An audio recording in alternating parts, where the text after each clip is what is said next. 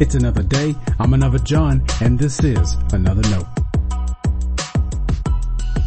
Today's edition of Another Note is titled, What They Remember. And our scripture reference is taken from Exodus chapter 1, verses 1 through 7. As always, may the Lord add His blessing to the reading and hearing of His holy word.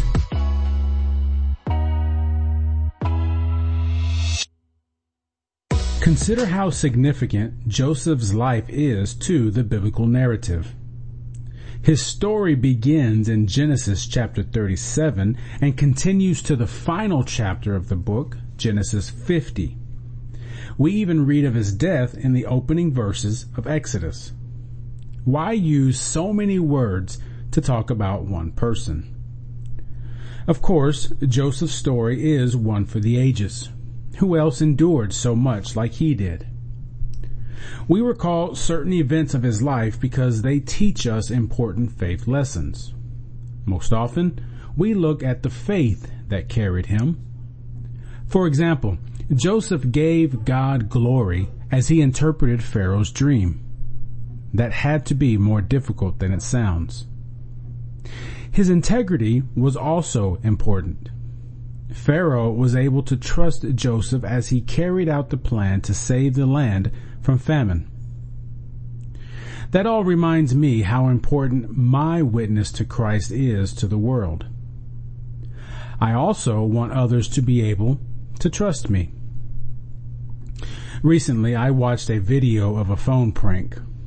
A young woman called her pastor to ask if he had seen her fiancé.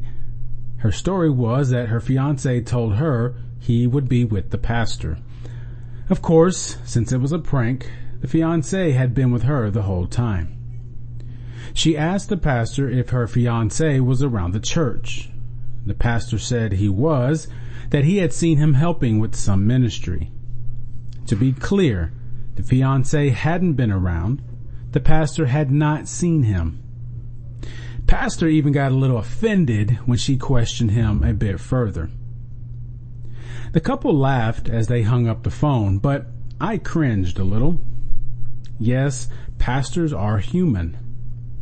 But can that couple trust their pastor to be honest with them in the future? How can they believe what he says about the gospel of Jesus Christ?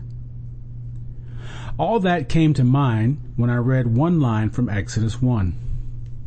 The text says that Joseph and all that generation passed away, but the children of Israel were fruitful and increased abundantly, multiplied and grew exceedingly mighty. I assume, for a time, they knew who Joseph was. They learned many of the same lessons you and I have from his story. When he and his entire generation were gone, the people could look to his example to guide their lives. That's what good examples do.